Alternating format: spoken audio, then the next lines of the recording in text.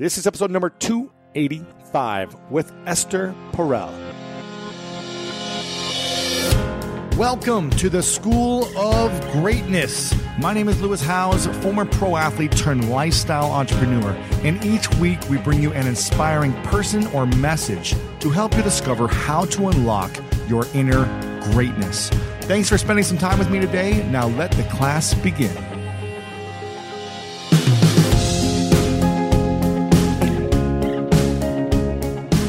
Welcome to this episode of the School of Greatness podcast. Very excited about our guest. Her name is Esther Perel. And for all of you having questions or challenges or any thoughts about relationships, or if you've ever had a challenge or concern about relationships in the past, in the present, or for your future, this is the episode for you.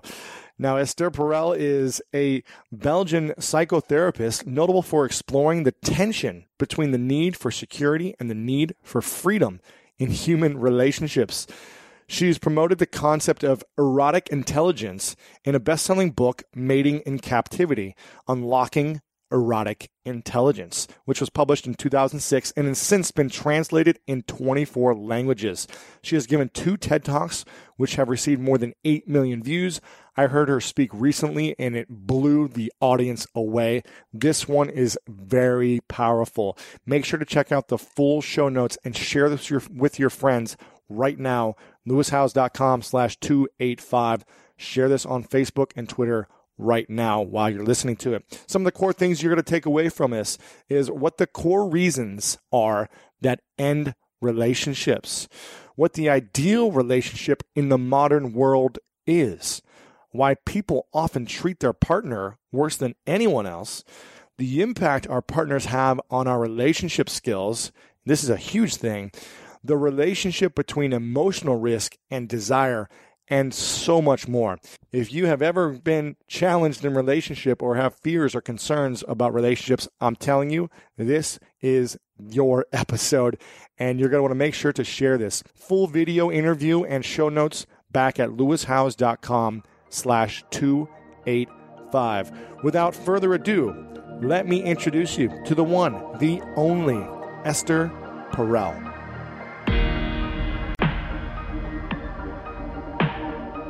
Welcome back, everyone, to the School of Greatness podcast. I'm very excited about our guest today. Thank you so much for being here, Esther Perel. It's a pleasure. You've got an amazing book called Mating in Captivity, Unlocking Erotic Intelligence. And so make sure everyone go and check out this book. We'll have it linked up at the end of the show notes as well. I became aware of you before Summit Series. I remember hearing about this book and who you were, but I never really dove into your work until Summit Series happened, which is a conference for essentially inspiring entrepreneurs and people looking to take over the world in their own industry. I call it the mixture of TED, Davos, and Burning Man. There you go. Yes, exactly. That type of people, that type of crowd.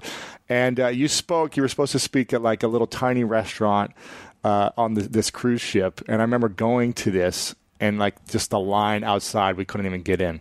So I remember experiencing that, being like, oh, I hope she, talks again. And then you talked like 4 more times. And so I showed up early for like one of the few ones after that. And it took like an hour for you to start because there was like thousands of people out waiting to try to get in this one session. And so I said, okay, there's something here, this conversation about relationships, sex, desire, love, intimacy, erotic intelligence, which you call, and there's something here that we're struggling with in our society today, and especially with driven, passionate entrepreneurs who are always up to the next big thing, a next shiny object. And so I'm glad that you were able to come in here and be in the studio in LA, and thank you for being here. And the first question I want to ask before we actually get into all of these juicy relationship questions is, who was the most influential person growing up for you in your childhood, and what was the thing that influenced you about them? Oh, the most. I never have one for these kinds of questions. Well, what's one that maybe comes to mind? Someone who was really influential and a lesson they taught you. I will start with the most close person. I would say my father. Why? My father was illiterate. Okay. My father and my mother, actually, both of them came to Belgium by chance after each of them being 4 and 5 years in concentration camps in Poland. They both were the sole survivors of their entire family. They came with absolutely nothing. They were illegal refugees for 5 years before they even became legalized. And my father always was a person who said, it doesn't matter how brilliant they are or how rich they are. What matters the most is how decent they are. And when you are in a concentration camp, you get to see the limits of a person's humanity and the stretch and the outreach of a person's humanity and their decency. And for some reason, that always stayed with me, meaning don't get impressed by all the appearances and by how everything looks. Look at the person. And then he said, and a friend is the person who will always do more for themselves as they will do for themselves. That's your friend.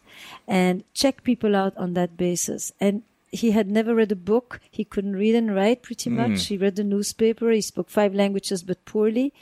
And he was a grand human being. And I often think of him in relation to that, especially when I come into the entrepreneurial world, which is often a world of inflated selves. Exactly, yeah. Now, what would you say is your biggest fear growing up? Did you have a big fear or insecurity that was a challenge for you? Yes. I grew up in the Flemish part of Belgium. And on the one hand, I had nothing to fear on the external level, but I think that the history of my parents was such that I always lived with the feeling that everything can disappear from one minute to the next. I had no sense that what we have is here to stay. I have never thought in terms of permanence.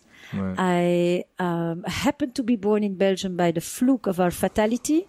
I don't really belong to a place. And for a long time, I felt very uprooted by that. Okay. Now I think it actually became also a resource for me in my life. But at the time, that sense that, you cannot count on anything to be there tomorrow just because it's there today. Right. Okay. That sense of fragility and impermanence and the dread. It wasn't fear, it was dread. Do you still have that dread today? Yes, really? I do.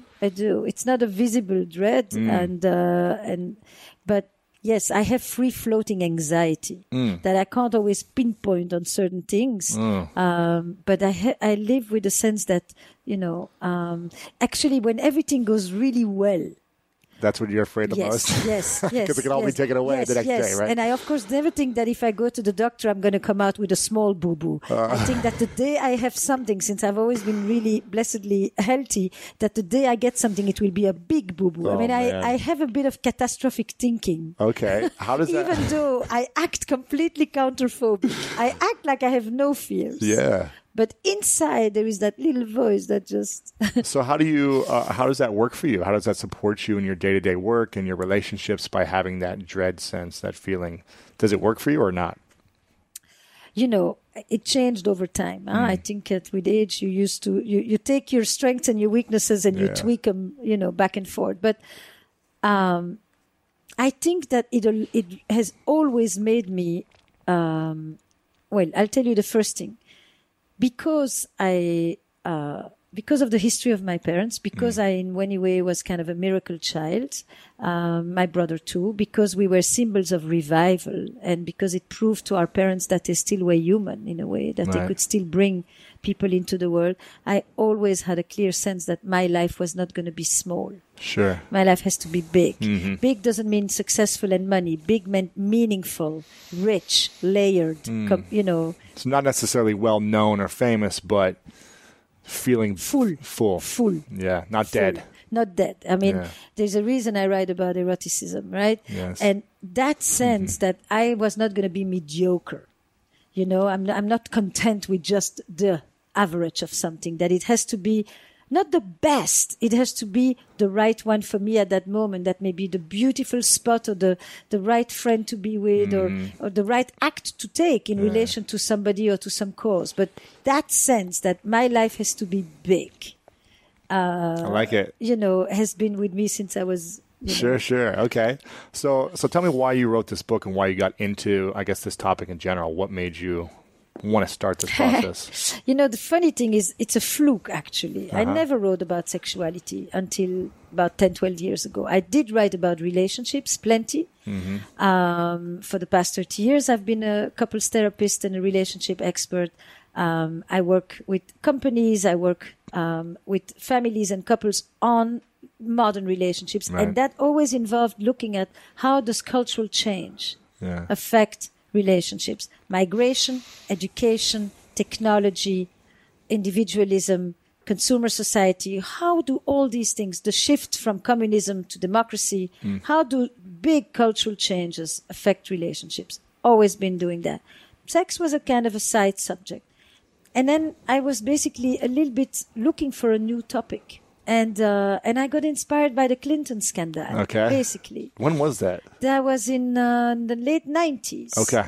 But it moved all the way into the beginning 2000. I don't Right. remember the exact year. But the Clinton-Lewinsky scandal, for me, from a cultural point of view, was very interesting. Why was the United States so tolerant about multiple divorces and so intransigent about infidelity?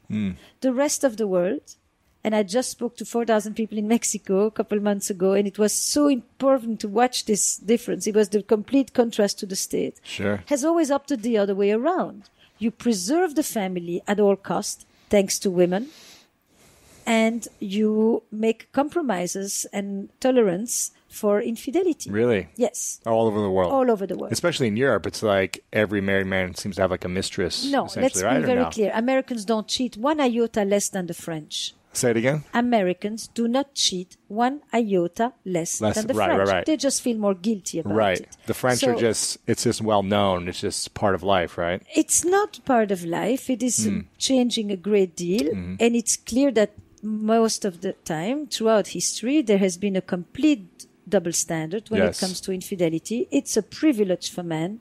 It's almost a sanctioned license with all kinds of theories, evolutionary and biological theories that justify their need to roam. And it's been way too dangerous for women. But that doesn't mean that, you give the woman a car and then you'll see what she will really do. Right. If you don't trap her into the house. Right. Right. So Exactly.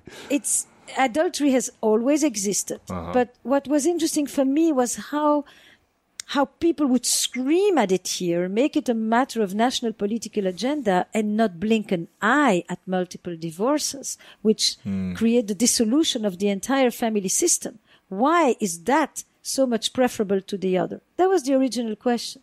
And then I began to think a little bit more about, okay, that leads me to think about Americans and sex. There's something really interesting about this country in relation to sexuality. That fascinates me. I've been working here for almost 30 years at the time. And why is it that in the US, sex is the risk factor? And in Europe, being irresponsible is the risk factor. Sex is a natural part of human development. Okay? What do you mean by irresponsible? Not being protective. Gotcha. Not being respectful. Gotcha. Not being consensual.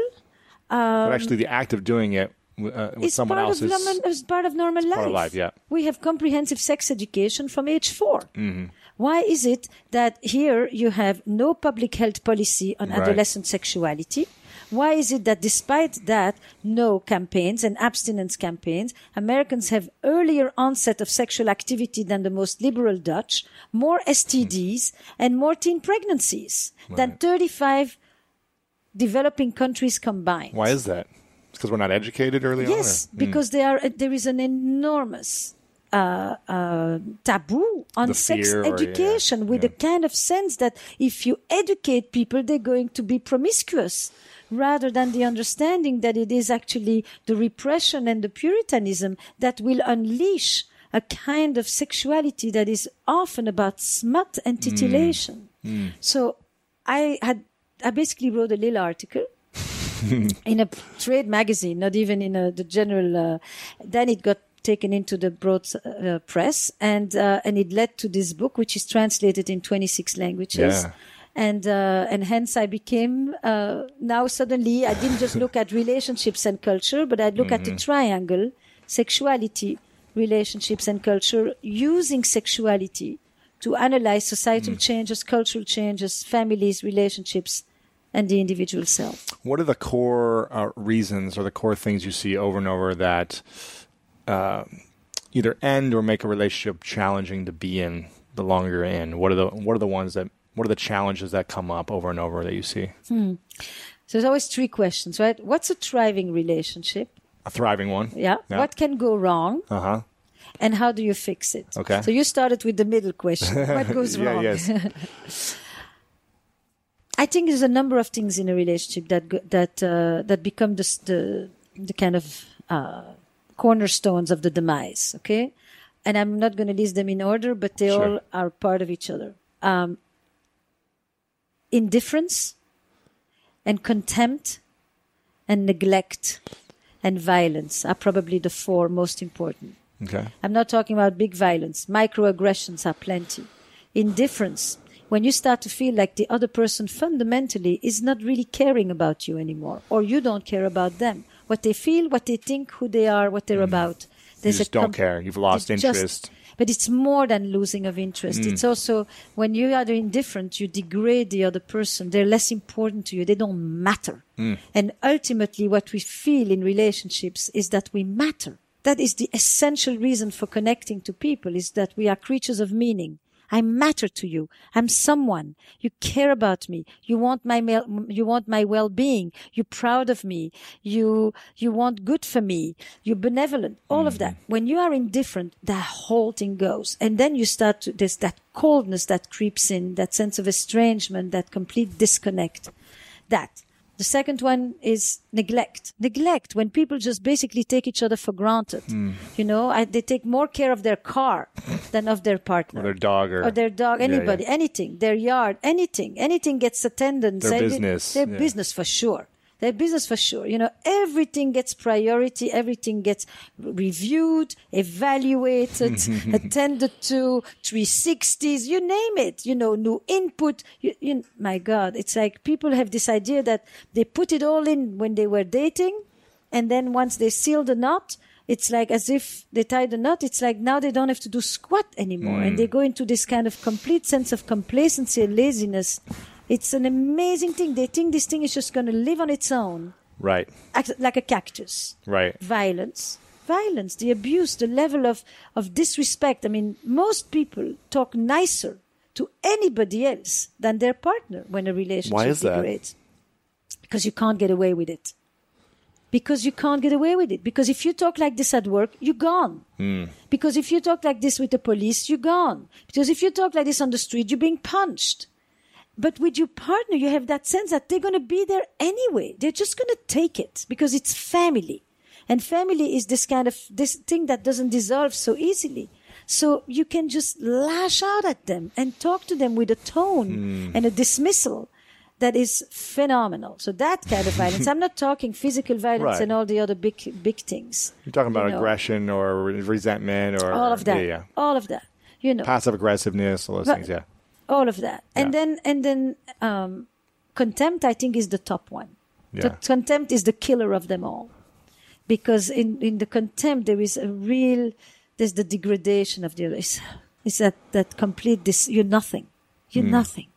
I can kill you with that one gaze, that one eyebrow that goes up, who do you think you are? What are? And that's it. You're done. You're done. So how do we even get to this place of these places? After having been so in love and so romantic, right? Is desire reflect that? Or if we're not desiring the person anymore, then we start to feel one of those categories?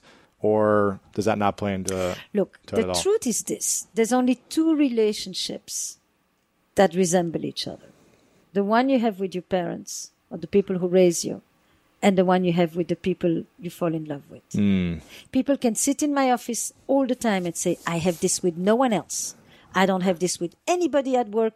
Nobody among my friends ever thinks like that. You're the only one who speaks like this or thinks this about me or with whom I do this. No. You're the only one, and now we go back in history. And I'm sorry to be the psychologist, but that's really... Right. It is the place where we often learned about closeness, trust, loyalty, commitment, sharing, taking, receiving, asking, all these essential verbs of relationships. We learned that at home. We also learned jealousy and all these other things. Possessiveness, vengeance, Yes. you name them. The beauty Anger. and the not beauty. Yeah, we saw it all as children, right? We saw the fights, we saw the love, we saw the, We saw the coldness. the lack of intimacy, the whole intimacy, thing. yes. Yes. And we bring that with us. And we often promise ourselves, I'll never be this one. I'll never be this way. I'll never talk like this. And we find ourselves often much Doing it, closer right? to the apple. And then resenting ourselves. Apple to the tree. We resent ourselves. We're like, how did we do that? Well, why did we Yes. get to this place? And then we feel ashamed about it. And since we don't like to feel ashamed about it, we hide it. And one of the way we hide it is we blame the partner. That's just one of the ways. There's a load. We are very resourceful in not owning our shit. Right, exactly. Exactly. Wow. Okay. One of my favorite parts about my job is that I get the opportunity to travel a lot. And in fact, I'm recording this right now while I'm in Mexico. And actually, I was thinking about something that I wanted to share because I get a lot of questions from so many people about different side hustle ideas. So here's one for those of you out there that are on the go a lot like I am or traveling a lot. When you're staying in your Airbnb on your trips, have you ever thought about how you could be making extra money by hosting through Airbnb while your home is vacant? If you're interested in an extra stream of income, Airbnb hosting is an easy place to start, and it's like giving your home some company while you're away. Your home might be worth more than you think. Find out how much at airbnb.com/host. And where does sex play into all this and desire? So, I mean, one of the fascinating things for me in looking at sexuality is that it's probably one of the dimensions of relationship that has changed the most in a very, very short amount of time. For most of history, and in still the majority of the world, sex is for procreation. Sex is a marital duty on the part of the woman. Nobody cares particularly if she likes it and how she feels and if she wants it. And men have the privilege to go and find sex elsewhere.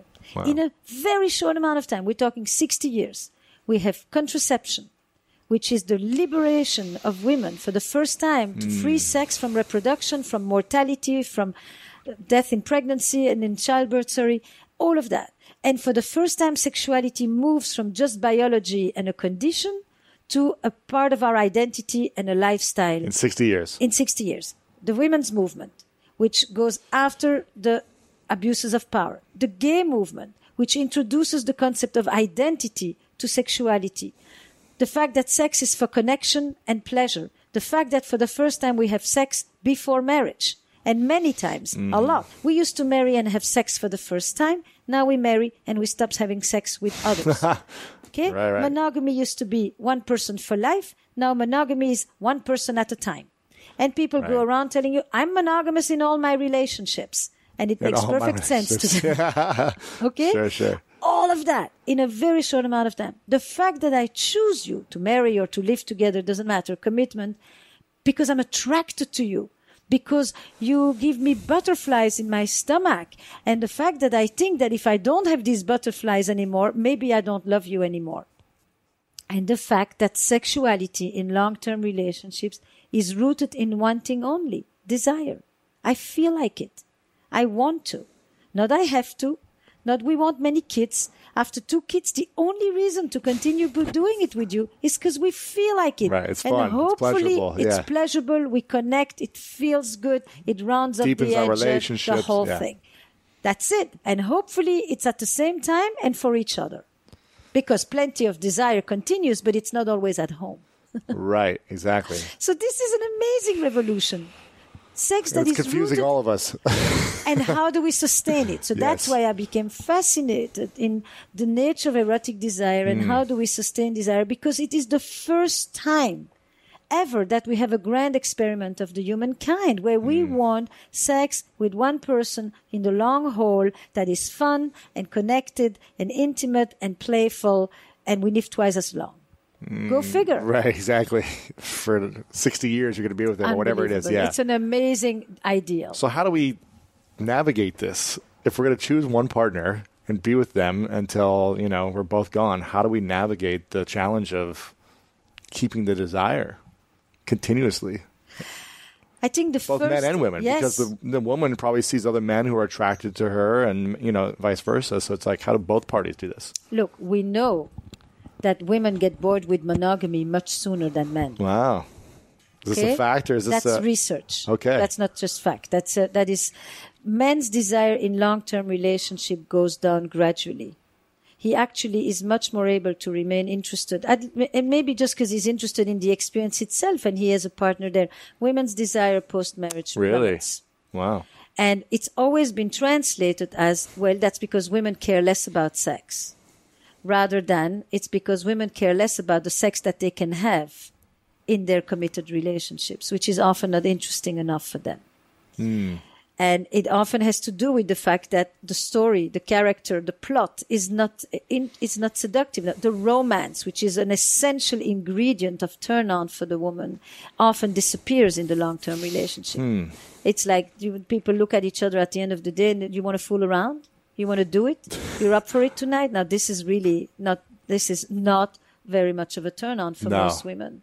And the idea that foreplay often starts at the end of the previous orgasm, and not 5 minutes before the real thing, right, which for her is not the real thing. The real thing is everything else. So it's essentially the game. Yes. Yes. It's creating a game. It's seduction. It's a plot. It's a coming close. It's a tease. Mystery. It's what animals call pacing. It's that I come to you, but I don't overwhelm you. I come just a little bit so that you can come a little bit toward me. And then I don't immediately answer. I actually go back a little bit too. Have you ever seen animals? They do this kind of pacing. And it is an essential playful ingredient of seduction and excitement. So women's desire plummets. But we interpret it as women are less interested in sex, rather than women are interested in probably just about the same kind of things that many men are. But women have always known what to choose above what turns them on, which was what gives them stability and security in their life. Security, family, someone to protect, be there, right? So what people do, look, we want one partner today to give us everything that involves stability and security and everything that involves playfulness and mystery. Okay, that's the grand ideal. Okay? I want to be cozy with you and I want to have an edge and I want you to surprise me and I want you to be familiar and I want you to give me continuity and I want you to give me novelty. That's it. As if it's right? And no Victoria's Secret is going to solve that. Yeah. All right? So then there becomes, what is desire? Desire is to own the wanting. If you ask people a question that goes like this, I turn myself off when? I turn myself off by. Not you turn me off when, and what turns me off is. You're going to hear, I turn myself off when I do emails, when I spend too much time on the phone, when I overeat, when I don't exercise, when I have bad days at work, when I don't feel confident, when I numb myself, when I feel dead, when I don't feel thriving, when I'm not alive. You will really hear that it has very little to do with sex. And when you ask people, I turn myself on when or by, I awaken my desires.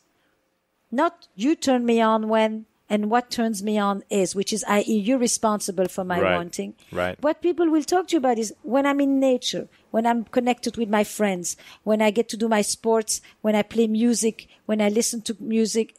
It's stuff that gives me pleasure, that is alive, that is vibrant, that is vital, that is erotic in the full sense of the word as life force. Right. And from that place, people remain interested in having sex with somebody else for the long haul. Not because they've scratched their arms for 2 seconds. Right. It's, I feel good about myself. The biggest turn on is confidence. Right. Confidence. You ask people, when do you find yourself most drawn to your partner? Every description has to do with when they're in their element, when they're on stage, when they're when they're doing their sport, when they are radiant. When they are in their studio, on the piano, on the horse, you name it. It's when they are in their element, i.e., they don't need me to take care of them. They're not depressed and down and lonely and sad. They're not needy. They don't need me because desire is about wanting you. Love is also about needing you. Caretaking is a very powerful experience in love, and it is a very powerful anti-aphrodisiac. So how do you experience love and desire at the same time? You calibrate it. So sometimes It's the same as when you walk. You have to move from one foot to the other. A balance is not about staying on one side. A balance is the ability to see. Right now, we don't need caretaking. We can be mischievous, we can be naughty, we can be playful, we can break our own rules, we can stay home and not go to work at 8 o'clock. Right. And now we are in a playful zone. Now we are feeling that we are bringing our own little transgressions home. We are alive. We're not just being dutiful, responsible, good citizens. Right. It's that. It's very small. Yeah. You know, when I always think when I go and I see people at lunch and you see them talking and they're well dressed and they're awake and all, I think, who is here with their partner? Because you can see them. They're engaged. They're giving the best of themselves. That's erotic. No, the majority are not there with their partner. They're there with their friends, with their colleagues. Their partner is going to get the leftover when they come home at night. Right. Sorry, you know what? Forget the night date. Meet at lunch when you actually have energy. You know, when you and in the middle of the day like that, when you're awake, when you have something to offer. It's a very small thing, but they don't do it. They don't do it, and you say, why not? Why not? Why don't you stay an hour extra at home in the morning and not just because when you have a headache? And just say, this matters to me. All in all, you know, committed sex is premeditated sex. It's not just going to happen, because whatever is going to just happen already has. So you're going to make it happen because you say, we matter. We're important. Let's do this. Let's spend. Doesn't mean if you're going to make love or have sex. It just means we're going to take this hour and there's nothing else that matters in this moment, but just you and I to be together, to check in. And then we'll see what unfolds. That's the erotic space in which sex may happen, probably will, doesn't have to, but it is the place from which it is much more likely to emerge. But people don't do that. They do the responsibility, that's the love, right? The citizen, the commitment, the caretaking, safe the thing, burdens, the safe. And then they say, I'm bored. I would be too. Oh, exactly. There's no mystery. There's no risk-taking, right? Exactly, yeah. There's no risk-taking. That's the word. If you want desire, it's risk. And the risk is an emotional risk. It's not about sexy risks. It's really a risk on the emotional front, is that I bring something else to you today. It's okay. Yeah. Differently from the way I typically present myself. Sure. You know, how can I do this? What can I do today that will be different from the ways that I've done it until now? How can I do something that I think would actually improve our relationship? Me, right? Not something that I want or that you want, but that I think would be actually good for us, that third entity, the us, right? And you check. Every time, you know, how often do you just go on the tried and trodden, as in, you know, it works. Sex that just works, for most people, is really not interesting enough. Right. So, because what does it mean it works generally? Right. What about the people listening who are saying, man, that sounds like a lot of work, that every day you have to change, do something different and unique and be... Not every day. Not every day. Not every day. But what you can do every day is just a quick check with yourself. You know, is there something that I should notice? Is there something that I can be thankful for? Is there a little note that I could write? Is there, you know, just a way that I can show up? It's small. It's really small. Here's the thing. There is work, and then there is the creative work. You know, I'm talking about a level that is creative and that elevates you and that actually gives you, you feel taller. You just feel like you're engaged. You feel awake rather than this. Right. This is the other seated position. It's comfortable. It's great, but nothing happens here. Sure. This is alert. Here's the essential word is curiosity. When you're curious, you lean forward and you watch, you're open to the mysteries of life. This is, please don't bother me with anything because I don't want any stimulation. I've had my share. I've been, you know, and this is the position that most people have at home. So when people say it's too much work, I basically say, look, you, if I was to say this in your business, would you say this is too much work? Right. Or you would say, that's very good advice. This is high rate consulting fees. You know? Exactly. It's like, excuse me, but you don't think for a minute that your business would thrive if you let it languish like that. Never. You have a reward system. You have incentives. Bonuses. You have bonuses. Yeah. But there is no incentivized system as in the private domain. So people just think, why bother? Right. And that's the difference, is that the ones who have good relationships are the ones who created their own internal incentivized system. What are some of those incentive systems that you've seen over time that really work or are effective for long-term relationships? I would say the first thing is almost one of the first things that our parents teach you. Please and thank you. Do you know how many people stop thanking their partners? Thank you. Thank you for doing this for me. Thank you for picking up the shirts. Thank you for, making you feel appreciated. Yes, appreciation. Appreciation is huge. Yeah. Gratitude, acknowledgement of the presence of the other in your life. Not, did you do this? Did you call? Did you pick up? Do this? Half the time. Expectations. Yeah. Of course, expectations is often a resentment in the make. It's like, with the expectation comes the fear of it's not good. Thank person, first of all. And because it also makes it feel like this is not a given. Nobody owes you squat. You're not owed anything. You're not that important. You're actually quite replaceable. Right. And with the divorce rate that we have... what's the rate at right now? About 50 on first and 65 on second. 65 on second, wow. It's not good. Right. It's really, it costs a lot of money. It's not good for the health. I mean, it's just it's not good for the jobs. It's like, okay, now you could say maybe people shouldn't marry, but it doesn't matter if it's marriage legally or... The idea is that we can do better. We can do better in general. I really think that the quality of our lives depends on the quality of our relationships. I mean, nobody's going to write, you worked 60, 70, 80, 90 hours a week. And, no, they're going to say he was there for people when they needed to. He was there at every game. He was there at the party. He's the guy who, when you were in his presence, he had charisma, not because he could stand in front of a huge crowd, but he had charisma because when I was in his presence, he made me feel special. Mm-hmm. It's a different charisma. So appreciation, gratitude, thank you. Little things to go out of your way rather than just to do the minimum. A lot of people start to do the bare minimum just so that they can't be scolded. Right. Go an extra thing. On occasion, just do something for the other person just because it matters to them, even if you couldn't care less. Right.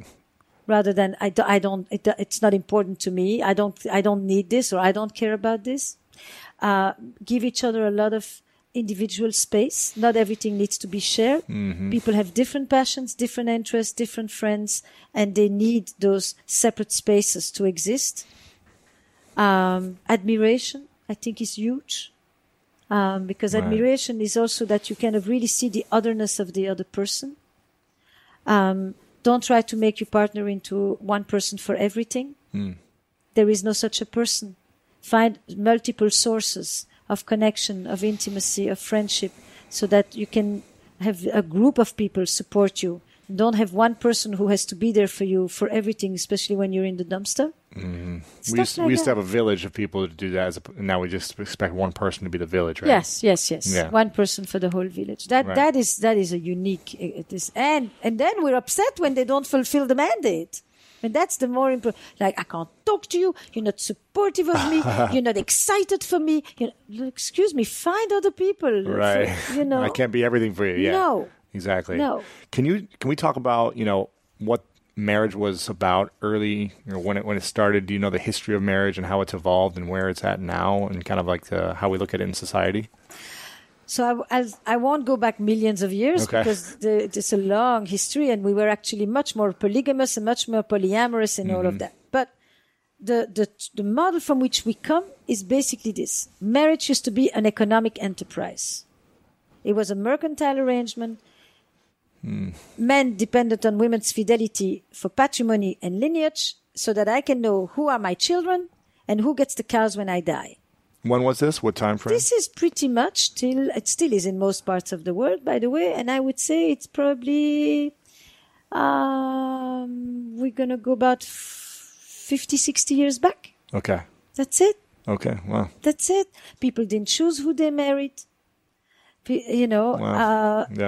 people didn't choose who they married. Arranged marriage is the norm still in many parts of the world. Right. Certainly you didn't marry because you fell in love. You married somebody who was a good person with whom to have a family with. And if love grew, that was wonderful, but it was not the beginning element of a relationship. Desire certainly was not what sex was about in marriage. So this is the traditional model. That doesn't mean that there was no good sex and intimate sex. That doesn't mean there was no passion. And that doesn't mean there was no love. But that was not what the institution of marriage was meant for. Marriage that becomes a romantic arrangement, I will begin that at the end of the 19th century. It's about 150 years old. Okay. But it needs contraception. It needs feminism. It needs a lot of things to become what we want today, which is a relationship that is rooted in intimacy. Mm-hmm. Intimacy, which until not too long ago was basically we live together, we share the vicissitudes of everyday life, we raise the kids, we work the land. Intimacy now is into me see. Mm-hmm. I share with you my inner life. That required individualism. Before individualism, we didn't have the concept self. That's beginning of the 20th century, late 19th, beginning 20th. So it's a lot of things go together, you know. Yeah. The rise of individualism, the move away from religion as the center, the person becomes the center, hence my individual happiness becomes central. Now I move away from the community, I choose you, and as I choose you, now you become responsible to alleviate my existential aloneness. You know, that's why you become my village. Right. Because I've left the village. And you're going to make me feel that I matter because I'm not judged by my actions. I'm judged by my personality. It's very different. You understand? It's a whole new thing. It's like who I am, not what I do. As in, do I show up in church? Am I an upstanding citizen? You know, am I doing right by my parents? It's personality. It's a whole new thing. Right. So trust, affection, intimacy, desire become the four pillars, you know, within modern relationships. Mm-hmm. That is a whole new model. Affairs used to be actually adultery for most of history was the space where people went to look for true love because marriage was arranged and economic. Now that we brought love into marriage, adultery destroys it. So what did we do? We brought love into marriage. We brought sex to love. We connected happiness to emotional and sexual satisfaction. Mm-hmm. And we also want a passionate marriage, which for most of history has been a contradiction in terms. Passion has always existed, but somewhere else. Right. In the affair or in whatever. Yes, wherever. Wow. Wherever. How are we supposed to navigate all this? I mean, actually, I think it's exciting. Okay. I really do, because nobody, in effect, wants to go backwards. No, absolutely not. Nobody wants to go back where you are stuck. This is it. You have one chance for life, and the only thing you have going is that you die younger. Right, exactly. Okay? You actually have the opportunity to do it again, to try a different story, to be a different person, to be a better partner, and to be a better parent, for that matter. Right. And I think that is something that we've never had, is the opportunity to rewrite that story. We always had one job for life and one relationship for life. I think one of the, of course, we therefore didn't have to decide 5 times, what do I want to do? Right, exactly. But we have been given a unique opportunity. I can have more than one career, or more than one job, more than one identity in this world. And I can have a whole new family, and I can have a whole new love that I can start at 60, 40, 50, 60, and I have another 20 years with somebody, and actually do it better this time. I think that is actually one of the greatest gifts we've been given. How long have you been married? 30-something. 30-something years, okay. And how is your work? Kids. 2 kids. And how is your work and the constant conversation you're in about this work supported or not supported your relationship with your husband?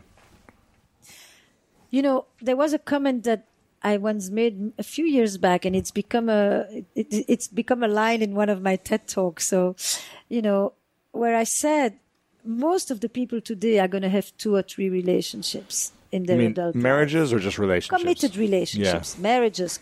I could say marriages, but let's say in Europe, so many of us don't marry. So I would say committed relationships. Yeah. Most of us are going to have 2 or 3 committed relationships in our lifetime, due to divorce, due to death, various things. Mm-hmm. Some of us are going to do it with the same person. I have had probably 3 marriages to the same man. Wow. Not because we divorced or anything, but because over 30 years, we have had to redefine ourselves, sure, to restructure everything that you do in companies, right, to change our brand. What works for 5 years is not going to work for the next 5 years. That's right. What works when we are just 2 is not the same as what works when we are 4. Right. What works when we're in our 20s isn't the same as when we are in our 50s. What works when we have this type of career is not the same as now. Yeah. And I think that the very principles that you apply to companies today, flexibility, fluidity, the ability to reinvent itself, to redefine itself, to manage tradition and innovation, is really what has to enter into all modern love. That's what coupledom is about. Those who can do it with each other, and the other ones do it by finding a new person. So what's the ideal relationship moving forward in our... It's this. It's you sit every once in a while and you say, how are we doing? What are the strengths between us? I actually think people should have do different commitment ceremonies in the course of a marriage. Really? Yes, I think that every few years or every year they should have a little summit, or they should have a little, whatever they want to call it. They could have a ceremony, where are we at? A checking in. How are we doing? What has been good in our life? What could we do better? What could we do differently? Are we doing right by our children? Are we meeting some of our important needs at this point? What has changed for us? We've just been sick. We've just lost a parent. We've just lost a child. What's changing in our life? And to actually address this head on. What the problem is in couples is that most of the big topics are addressed when there is a crisis, rather than when actually things are good. When you're calm. When you're calm. Of course, you have less incentive to change when things are good. But you have less creativity to change when things are bad. Right. Same for companies, same for couples. Wow.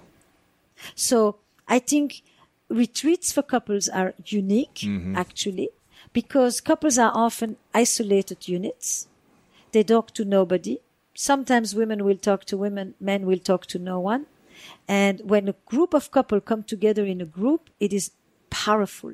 It is so normalizing to know what's happening at the neighbors that you never know and that you can always imagine is different from yours. It's so powerful to hear your partner like you can never hear them because somebody else just said the same thing, but just with a different word or just with a little bit more distance so that you're not instantly reactive and defensive.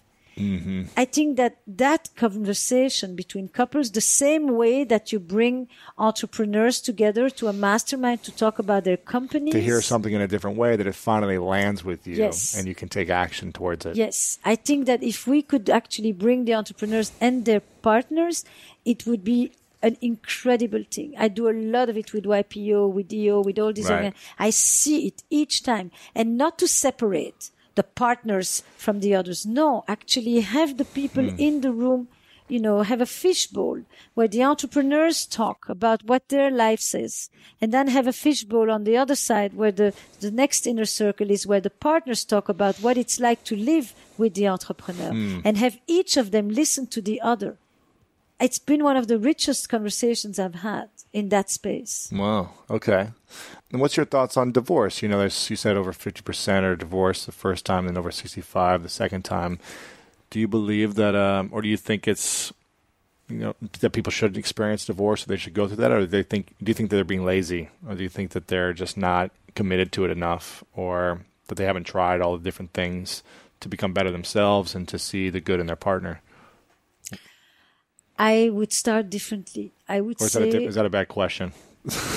No, not at all. But I would say differently. I would think that the first thing that has to happen with divorce is to take away the concept of failure. As long as we still think that it is marriage for life, till death do us apart, when de facto for the majority of couples today, it's still love dies. Not till death do us apart. That's when we divorce. Yeah. We break up when love dies. Yes. Yeah. And then we think it's a failure. I think that a relationship that has lasted for 15, 20, 25 years sometimes, that's not a failure. It's a huge success. It's a long time. Yeah. It's a good success. And they may have done certain things poorly and other things very well. I think a lot of people who divorce don't have the chance to actually appreciate how many good things they had in their relationship and to do what I like to call, a la Gwyneth Paltrow, the conscious uncoupling. Mm-hmm. Meaning... Oh, yeah, with Catherine Woodward Thomas. Do you know her? Yeah. Goodbye. Yeah. This is what I really am thankful for that we had together. This is what I take with me from what we had together. This is what I wish for you as we move forward. This is how I hope our children will remember us. That is a very different departure. And when you do that departure, you also have a very different continuity in your next relationships later than carrying bitterness and victimization and resentment and all of that. So I think that many people, something ends, but they moved in together. They helped each other through school. They helped each other in the beginning of their careers. They helped each other when their parents were sick. They helped each other when their parent died. They helped each other with raising children. This is a lot of what marriage is about. Mm-hmm. They've had good marriages for all second purposes. And maybe other things have come in and they were not necessarily always that nice to each other and maybe they hurt each other and maybe they abandoned each other, maybe they betrayed each other. Lots of other things come in too. But this stuff all disappears because of the negative that then sits on it, making it look like their marriage didn't work out. It failed. Why? It failed because it ended. The only time it's successful is when they meet in the funeral home. Interesting. So you think we should redefine or look at it differently? Yes. I think that marriage has to be disentangled from the concept of death do us part. Or yes. I think that divorce as the proof that a marriage failed is the wrong conclusion. Right. It's not right. And it takes away from people decades of enormous endeavors and constructive stuff. It's not because a company closed that a company failed. Right. Companies close all the time. Yeah. Okay. Interesting. So are you saying that, since we're evolving and growing and having different needs and desires and things like that, that we should expect, to start a family and then get divorced? And how is that going to affect our children's lives going forward? Should we be expecting more of that and be okay with just, now I've got a new partner and a new stepmom or stepdad, and this is how... We have multiple families now. How is that going to be moving forward? Listen, when there was no divorce, basically the ones who took the brunt of it were the women. The supposed stability of the family basically rested because the woman stayed put, made sure that the children had were taken care of. And the man went out and did what he wanted. Many times. If they had the possibility, they certainly would. So I think that we definitely have a model today that is more focused on the adults. When you divorce, it's for the well-being of the adult. It's not for, unless there's real egregious, issues in the family. It's not for the benefit of the children. It's for the benefit of the adult. A divorce is not the end of the family. It's the reorganization of the family. It's the end of the couple, but it's not the end of the family. And if the couple can disentangle with more integrity and more respect and more real thoughts about the children, not manipulation for the good of the children, then the family can actually reorganize better. And this is where it's going to go. So we can bemoan it, but the fact is we better think about a better way of doing it so that the children of today the millennials of today, 50% of them are either the children of the divorced or the disillusioned. Yeah. Okay? Parents are divorced, yeah. And half of you men, grew up with single mothers. So you've come out with a very different kind of emotional intelligence. Right. Because you actually were speaking to those mothers at the table the whole time. And they engaged you in conversations in ways that often did not take place if the father would have been at the table. Right. So I think it's a very, very beautiful new generation of men, actually, that emerges out of this, that we don't think of it, They were at the table with mom. And when mom said, how was your day? She was not content with just, it was good or it was all right. She said, what? She had another question and another question.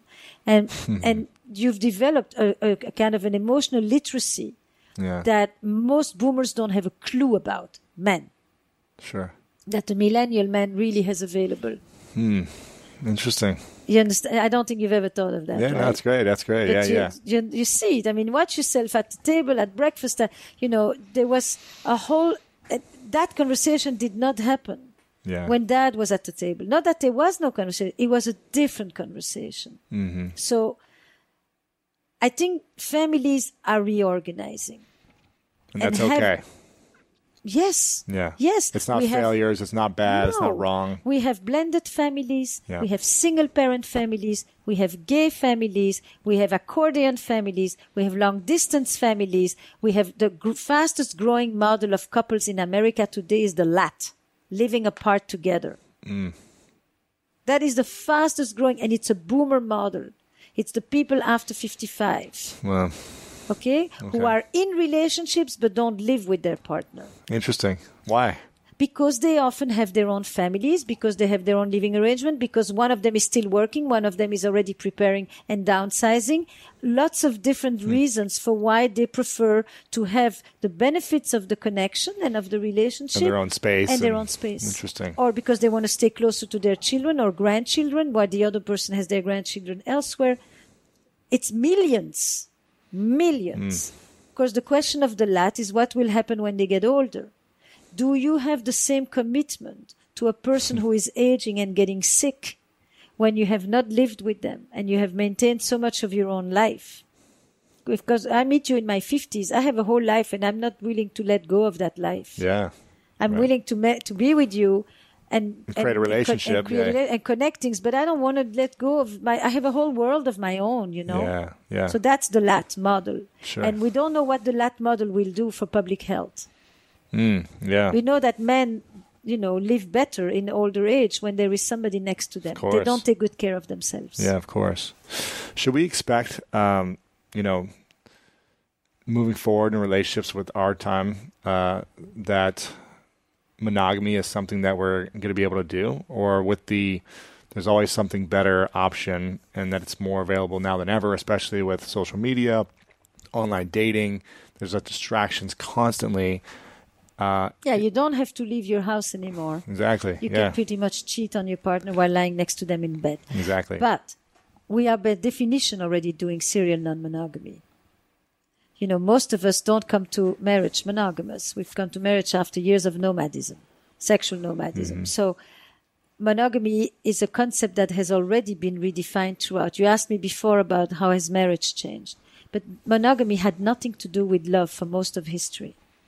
Monogamy became about love with romanticism.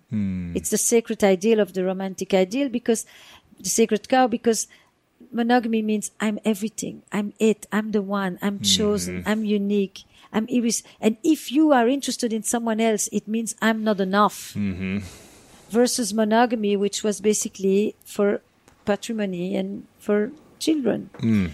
So how should we navigate this moving forward? I think this concept of monogamy. Look, if I had talked to you 70 years ago about premarital sex and virginity was a precondition, you would have looked at me like, this is a taboo, this is impossible. Today, premarital sex in the West, it's like nobody blinks an eye. Okay? It would have been inconceivable. Okay? If I had talked to you about going from families of 8-10 children to families of 1 child, you would have looked at me inconceivable. If I had told you that we were going to be conceiving so many children through assisted reproduction, inconceivable. So today, when you say open relationships or non-monogamous relationships or periodically non-monogamous or monogamish a la Dan Savage or polyamorous, people will say, can't work, impossible, The fact is monogamy is the new frontier. But you can have it as negotiated through divorce or through what most people have always done, which is proclaimed monogamy and clandestine adultery. Or you can do it through a model of transparency in which people have consensual non-monogamy. this is it. This is the options. Right. What do you think is going to be working the most There's for people? going to be a little bit of everything. There are some people who really need stable, committed, monogamous relationships.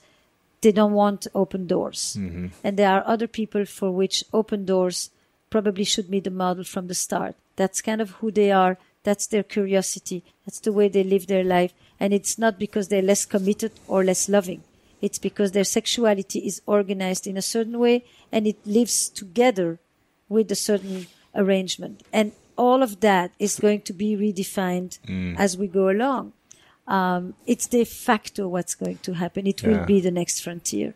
But if you see it on the level of marriage, people say, if you say, okay, let's look on the, you have to look at it from the place of before marriage. A Swedish philosopher said, today, monogamy only exists in reality. It doesn't exist in your memories, and it doesn't exist in your fantasies. So, this is not because I advocate it. It's just, first of all, there's nothing to advocate. It's very simple that by definition we have multiple sex partners before marriage. We are not monogamous anymore in the traditional sense of the word. The word has been in flux and we don't really know where it's going. We don't. What we know is that people still seek to connect. People want to love. People want somebody who loves them. And how that will play itself out is the mysteries of life. But the fundamental human need for love, for connection, for passion, for transcendence will never change. The expressions, the forms, the institutions in which we will seek those fundamental human aspirations will continuously transform. That's really how I see the evolution taking place. Sure. What do you think of what I'm saying? Oh, man, it's just so, it's confusing because you hear so many different options that work, that don't work. You see people that love each other that go through breakup and divorce. And then you see the pain and the struggle and the emotional toll that it takes on some people. Then you see people who are in, committed monogamous relationships who feel guilty because they want to be able to explore, but they can't because they've made this choice and they've committed to it. Monogamy is a practice. We are not by nature, biologically, evolutionary monogamous. It's a practice. It's a choice. And it's a choice. It's not our makeup. No. Yeah. And it's a choice. And monogamy is a continuum. You have mind, you have fantasy, you have memory, you have a lot of things. At what point do we become non-monogamous? Where does non-monogamy start? And all of these concepts are fluid concepts today. There is just no way to define it like that. Right. So we make choices and we make compromises and we sometimes don't just do what we want. And we often need to think about the consequences of our actions. And we need to think about the larger picture, and something that may be perfectly desirable for tonight may not be worth it for the next weeks and the next years. Yeah, exactly. And I think that in the era of self-fulfillment and the right to happiness, we don't have more desires today than the previous generations. We just feel more entitled to fulfill our desires. And we feel that we have a right to be happy. My personal happiness. The greatest switch is from a social organization in which I think about the well-being of others. Collectivist thinking thinks about the well-being of others, and I sacrifice my own individual needs for the well-being of others. To the other side of the continuum is I have a right to pursue my individual needs, and the others will have to adapt to it. And I think that we are a little bit on the extreme end of the other side at this point. We really take ourselves very seriously. And sometimes at the detriment of other people to whom we do have an obligation and a commitment to. Not just our partners. Right. Of the world. The world. So where should we be? Somewhere in the middle, you think? Or what's... In an examined state. I don't know that it's always in the middle, but in an examined state. In a state that doesn't just say what I like, what I feel. The fact that I have options doesn't mean I have to exercise all these options. The problem of consumer life is that we don't know anymore to make choices. Same with the cereals in the supermarket. Why would it be better with love? So I could get better. I'm like, I'm a victim of FOMO. How do I know this is the best? No, you don't. Yeah. When do I find the best? No, you don't. You don't find your partner. You choose your partner. It's very different. If you think you're going to find somebody who is the person who's going to make you stop looking, it doesn't work this way. Because no, it doesn't. Because at some point your inner rumblings will start up again, and then you will say, "Oh, probably start looking." It's like you just say, "This is it. This is where I decide to put my roots in this moment." And I'm gonna try to deepen them. I think we are all living with paradoxes of choice. Yes. From which phone I get, but we cannot commodify a partner and just kind of beta test the partner and beta test the relationship and check out to see, is it good enough or can I find better? Yes, you can. The fact is you could find other. I'm not sure it would be better, but you definitely can find other. Yeah. And there are lots of people you can love, and there's only a few you can make a life with. And they're not always the same. There are a lot of people you can have love stories with. Right. And have beauty, but they're not the person you would make a life with. How do you know when it's the person you can make a life with? I think values enter into there a lot more. I mean, you can have magnificent love stories with people you would never live with. Right. They're just too different from you. They have not the same values as you. They have not. One wants a child, one does not. One wants to travel, the other does not. One wants career, the other. Very major, different classes, different Weltanschauung, as they used to say in German. Visions of the world. But you can love them. Yes. You can have a beautiful love story with that person and be transported in your experience with them. But you know that that's not the person with whom you're going to build a home, a future, a trajectory, maybe a family if you want that. That's not the person with whom. And for that, you need more of shared vision, shared mission, shared values, stuff that is not just in the domain of feelings, but also in the domain of beliefs. It's different.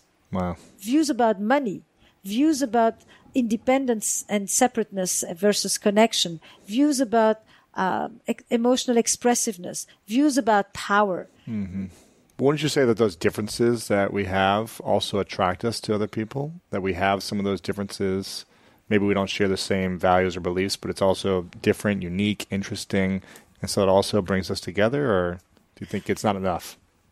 I think that what attracts you originally is often what becomes the source of conflict later. The very thing that is so attractive because it's different is also the very thing that becomes difficult because it's different. Interesting.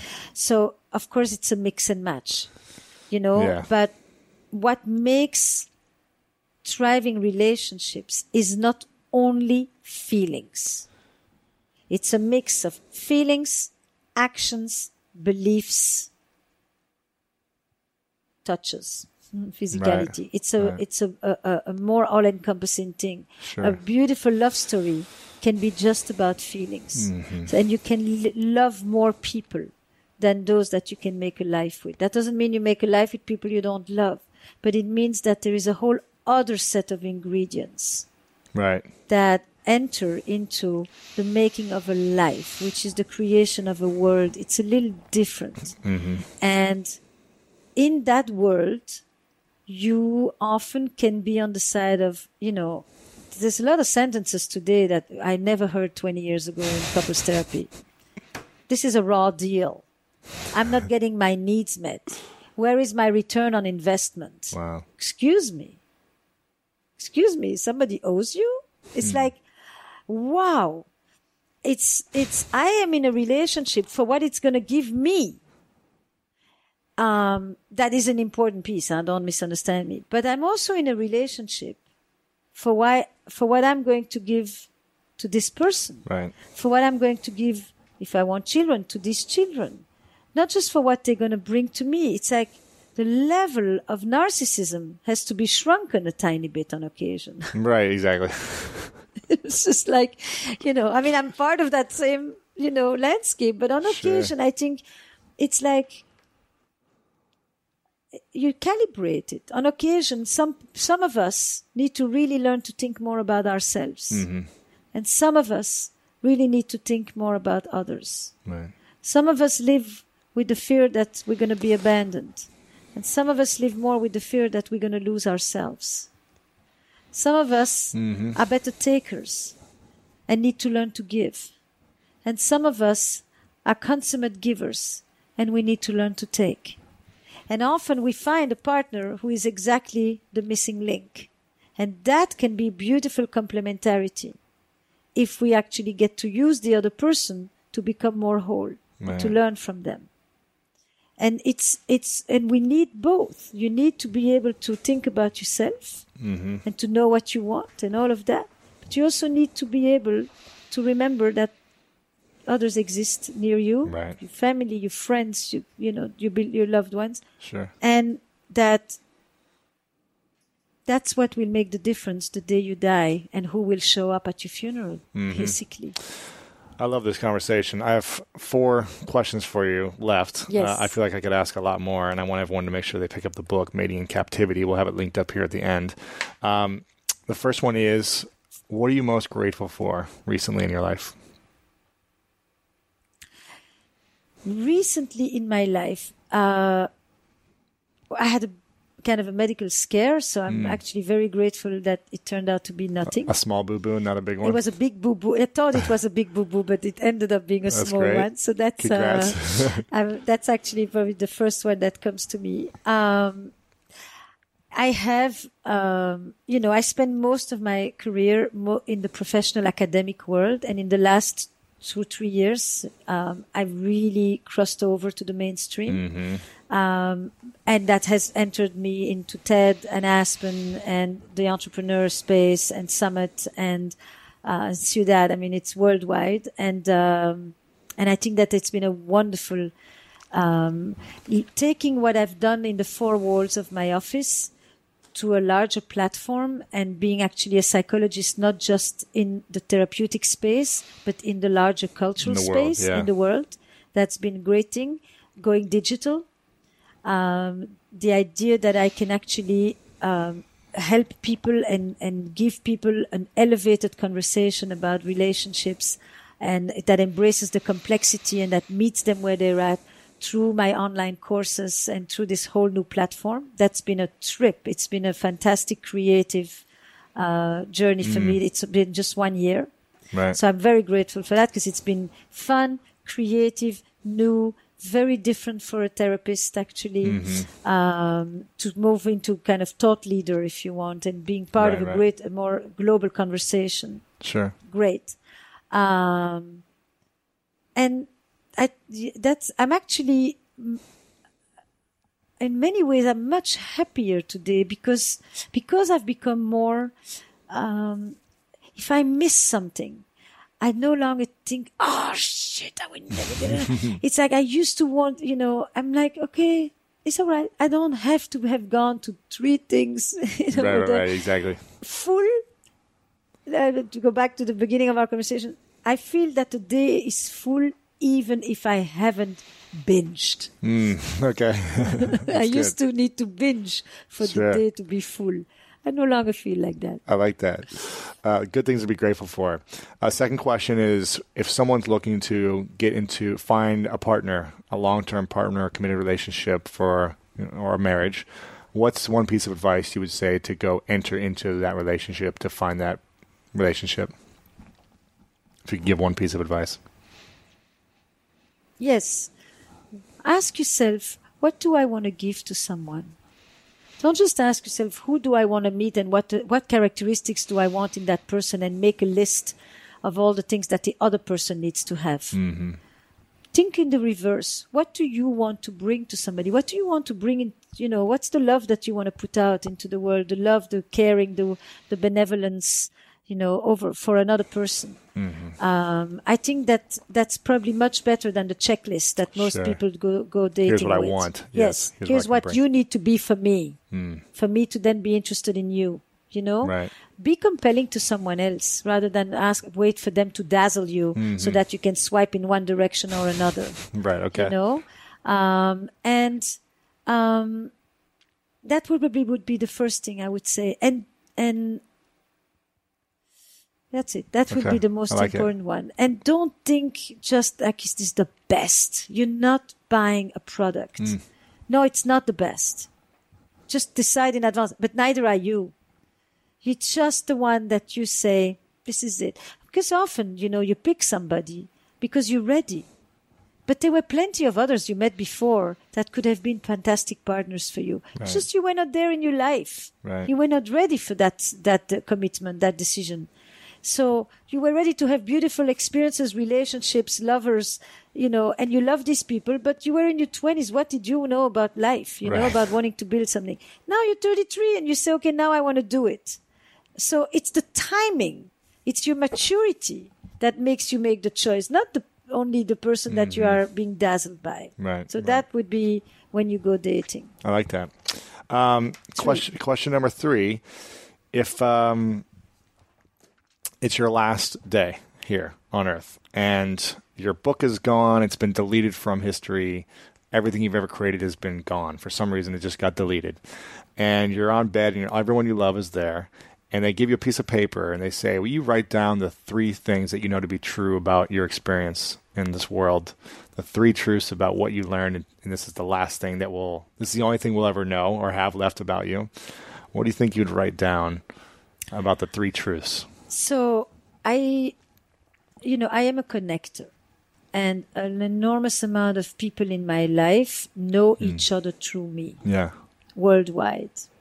It's always been something I love to do, maybe because I had no family and I was one child of 2 people, soul survivors. I think that recreating a tribe was something that came very natural to me. And I would write, I have touched a lot of people who have, and I will continue to live on in their memories because so many of them are now interconnected. Interesting.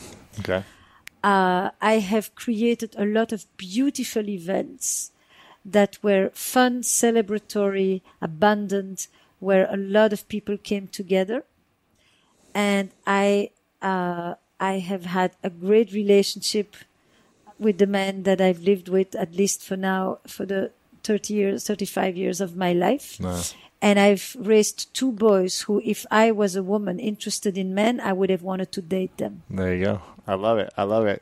Before I ask the final question, Esther, I just want to say that I acknowledge you for being here and the continuous commitment to the work you do to supporting so many people in the world about navigating relationships and understanding how to have full, rich, meaningful experiences and relationships. I think the work you're doing is so powerful, especially today more now than ever. And I just want to acknowledge you for the gift that you bring to so many people. So thank you. Thank you. Final questions. What I ask everyone at the end is, what's your definition of greatness? I went to a company recently and they asked me that question, actually. I think irreverence is a big part of it. There's going to be a few words. Integrity, but that's often irreverence. Not to take the accepted as the given. I don't think that that's because that's what we do or that's how we think, that definition means that it's right or it's true. So I am a person who questions. I topple sacred cows. I open up possibilities. I'm rather non-judgmental. And I like to shed a whole new light on something that people think they've already heard a lot about, and to rethink or kind of challenge the conversation. Those words go into creativity. But greatness is that. Greatness is when you poked at something, and when you started out, it existed like that, and when you ended, it became something completely different. And I think mating actually, mating or the courses in general, I'm counterintuitive. I think people come in, I'll just give it to you like that. People have a story. Every person who comes to therapy or every company who comes for me to consult, they have a story. They describe themselves a certain way. greatness is when they can come in with one story and leave with a completely different one. I love that. It's a perfect ending. Esther Perel, thank you so much for being here. Where can we find you online? Where can we connect with you? What's the best place to go? All right. So it's www.estherperel.com. You opt in with me. I connect with you. I communicate with you. We're in conversation. I never harass, but I inspire.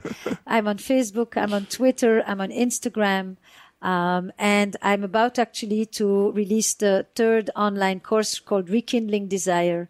That is really, once you've read me, what can you do? How do you bring this home? How do you bring this to your relationships, committed ones or not, and to yourself? And that's really where these online courses now are. It's like, it's me on, it's not the podcast yet, which we will talk about, but it is me speaking to you about how you take all of these ideas and make them personal and transform them into actions that will change your life. I love it. Esther Perel, thanks so much for coming on. I appreciate it. It's a pleasure. And there you have it, guys. I hope you enjoyed this episode with Esther. She is, again, incredibly wise, been doing this work for a long time. And I hope it gave you some clarity and some freedom in some of the challenges you may be facing in your own internal dialogue about relationships. Again, make sure to share this out if you enjoyed this episode, lewishowes.com/285. And let your friends know. I know you have some friends that are going through challenges or have gone through challenges in relationships, and they would love to gain the wisdom from Esther. So make sure to share this out with your friends, email them, tweet them, Facebook message them, whatever it may be. Get this message out there. If this is your first time here, thank you for coming. Make sure to subscribe to our podcast over on iTunes, Stitcher, or SoundCloud. Just go type in School of Greatness on the podcast app and click the subscribe button so you can get updates each Monday, Wednesday, and Friday when we release new episodes. Thank you guys again so much for joining me today. I hope you found this valuable and inspiring in your life. And you know what time it is. It's time to go out there and do something great.